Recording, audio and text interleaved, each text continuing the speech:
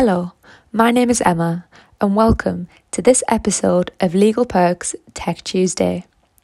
In this episode, we will be exploring Google, its evolution, its unique selling point, its worrisome monopolization, and its steps moving forward in this currently uncertain world. This is one of the most influential and affluent tech companies in the US. Therefore, delving right into its background is very exciting indeed. I hope that you're as excited as I am. Google's place on the Tech Wall of Fame is indeed not misplaced. It is part of the FAANG, a group of the most popular and best performing tech companies in the US. FANG also includes and is an acronym of Facebook, Apple, Amazon, and Netflix, with the final G standing for Google, solidifying Google's reputable place of superiority.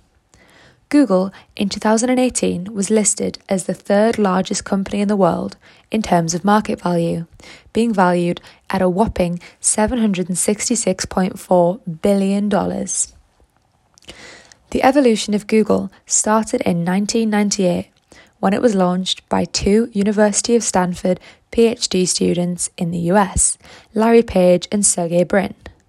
They met in 1995 and started working on a dissertation project on the mathematical properties of the internet.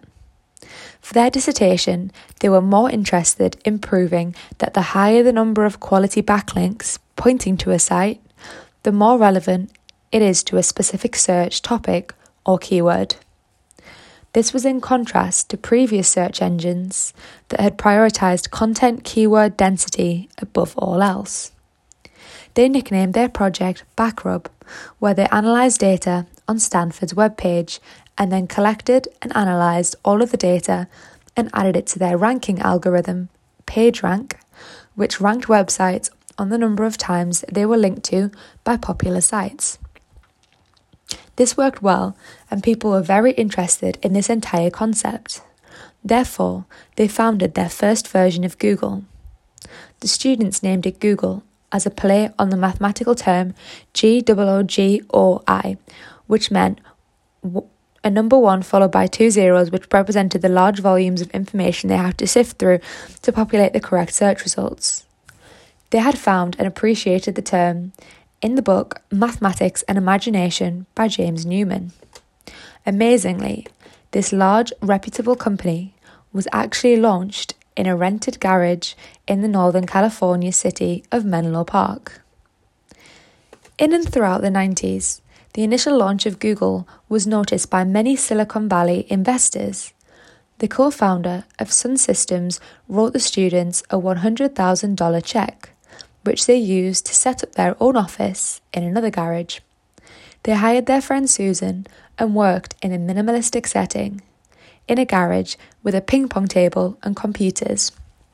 It is no doubt, therefore, why Google to this day continues to have a very fun, playful, upbeat theme for its offices, if this was the original intention of the company working setting. Despite Google being still labelled a test status tech, they gained many more investments, including the huge name Jeff Bezos, the founder of Amazon. Over the 90s, he invested heavily into Google, and this started off their business operation, as they were able to gain more engineers, staff, and marketing professionals to allow this tech to grow into a billion-dollar enterprise. In the 1980s, they also moved base to Palo Alto in 1999 to have more staff space and to grow and expand into the Google we know now. However, despite this, and controversially, the founders did indeed try and sell off Google to a number of prospective buyers, including Yahoo and other Silicon Valley tech giants. However, none worked out. In 1999, however, everything changed for Google. They were able to let go of their testing beta tag and started to grow even more. Their initial mission statement was to organise the world's information and make it universally accessible and useful. At the beginning of the noughties, Google continued its growth when in August 2004, Google went public on the stock market with share prices listed at $85. This is amazing, considering that shares in Google are now above $1,000. In 2006, Google expanded and bought YouTube, which at this time was only 18 months old, in a deal valued at $1.65 million. At the time, this must have seemed like a ridiculous amount of money. However, it can only be considered an incredibly insightful decision, considering the popularity and revenue of YouTube, especially due to dominating the entertainment industry. One of the ways in which Google could make so much money from YouTube was because they could use personalised ads based on search history, etc., to promote a fruitful entertainment industry within YouTube itself, gaining momentum and lots of revenue. Also, in the early noughties, Google created a commitment to carrying out its daily operations without personal bias weighing it down. The founders even agreed on a report to future investors that the IPO, initial public offering, would have no impact on the company culture and quest for excellence. To further show that they meant business, they appointed a chief culture officer to ensure that the employees of Google stayed the course when it came to company culture. However, tying in with this, despite the founders' insistence that there would be no ads on Google, there did end up being organic ad results in a bar along the screen, which evolved to include add-ons and images as the product developed. Google AdWords was launched in 2000, which meant that online marketers could bid for high-demand keywords. This was part of their development of structured data.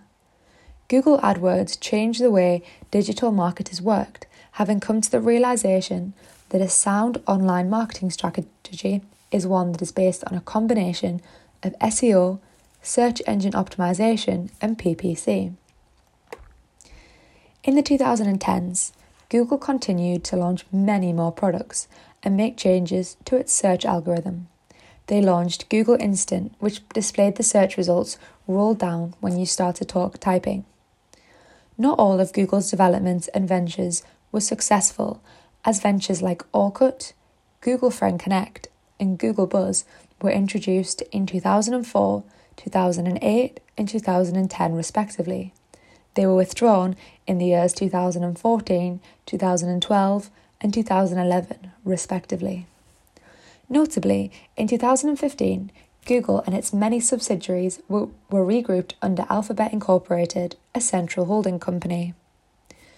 Over the years, it has launched an array of products including Maps, Gmail, the Chrome internet browser, and an Android mobile device operating system that is free to smartphone or tablet makers. Some of their major introductions include Gmail, which was made available to the public in 2004, which offered more search capabilities than their competitors. Google Books was also introduced, which provided literary works via the library.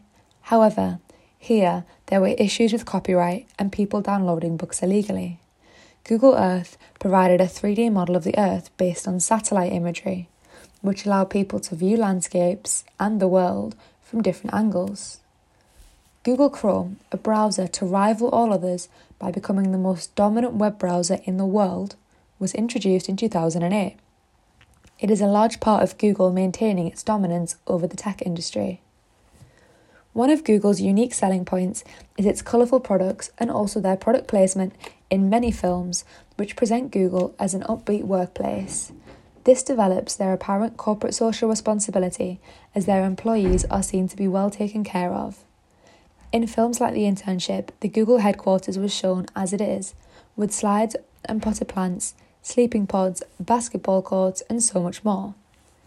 Building from the upbeat nature and the prioritising of employee welfare, Google have focused on making their employees happy using a community atmosphere. This goes back to their initial upbeat and laid-back workplace setting of the ping-pong table in the garage. One of the issues with Google is that they're a major monopoly in the tech industry for web search. They dominate more than 90% of the market in the US, and they dominate over 95% globally. This creates issues as the dominance of Google allows it the market power to push other businesses out of the market. This is an issue for competition economists, as monopolization is adverse to perfect competition. However, This is a byproduct of the right decisions made by Google, and at the end of the day, Google can't really be punished for winning the perfect competition game of their web search market. This is perhaps their reward for dominating the web browser market for so long. Google, being a tech company, are a company which will thrive during the coronavirus global pandemic, as people will assumedly not Google search less due to lockdown rules. Therefore, Google is still thriving and even has some new products in the works, which are especially insightful and shows that they have the future figured out. They have future projects in robotics, including driverless cars, which can communicate with each other on the road, space exploration, specifically on the moon, and the most interesting of all, modular phones, which are essentially phones that you can treat like Lego, as in you can just easily replace the parts you want enhanced instead of getting upgrades every few months or years. This Project Aura for smartphones allows you to keep your phone and simply replace the broken parts or parts you want to be better. Another interesting projects in the works are Google contact lenses, which can monitor sugar levels on diabetics, further advancing the facilitation of tech within the medical industry. This just shows that Google are ahead of the curve in not only their dominating area of web browsing, but they have their foot in the door with many tech opportunities creating competition for organisations like NASA, for example. This shows that Google are attempting to and have managed to stay relevant, if not way ahead, in order to keep their monopolising position in the market. COVID-19 might have put a dampener on some projects like space travel, but Google are working despite the pandemic to create more cutting-edge future projects to allow them to continue forward in this dominating position. I hope that this tech breakdown will allow you enough background on Google to follow any news related to it, and I think this will be useful as Google clearly has a lot up their sleeve at the moment, so I can see them having a place in upcoming tech news. Thank you for joining me this week for the Legal Perk Tech Tuesday. I hope you enjoyed this tech breakdown of Google, and I hope you can join us next week for our business breakdown.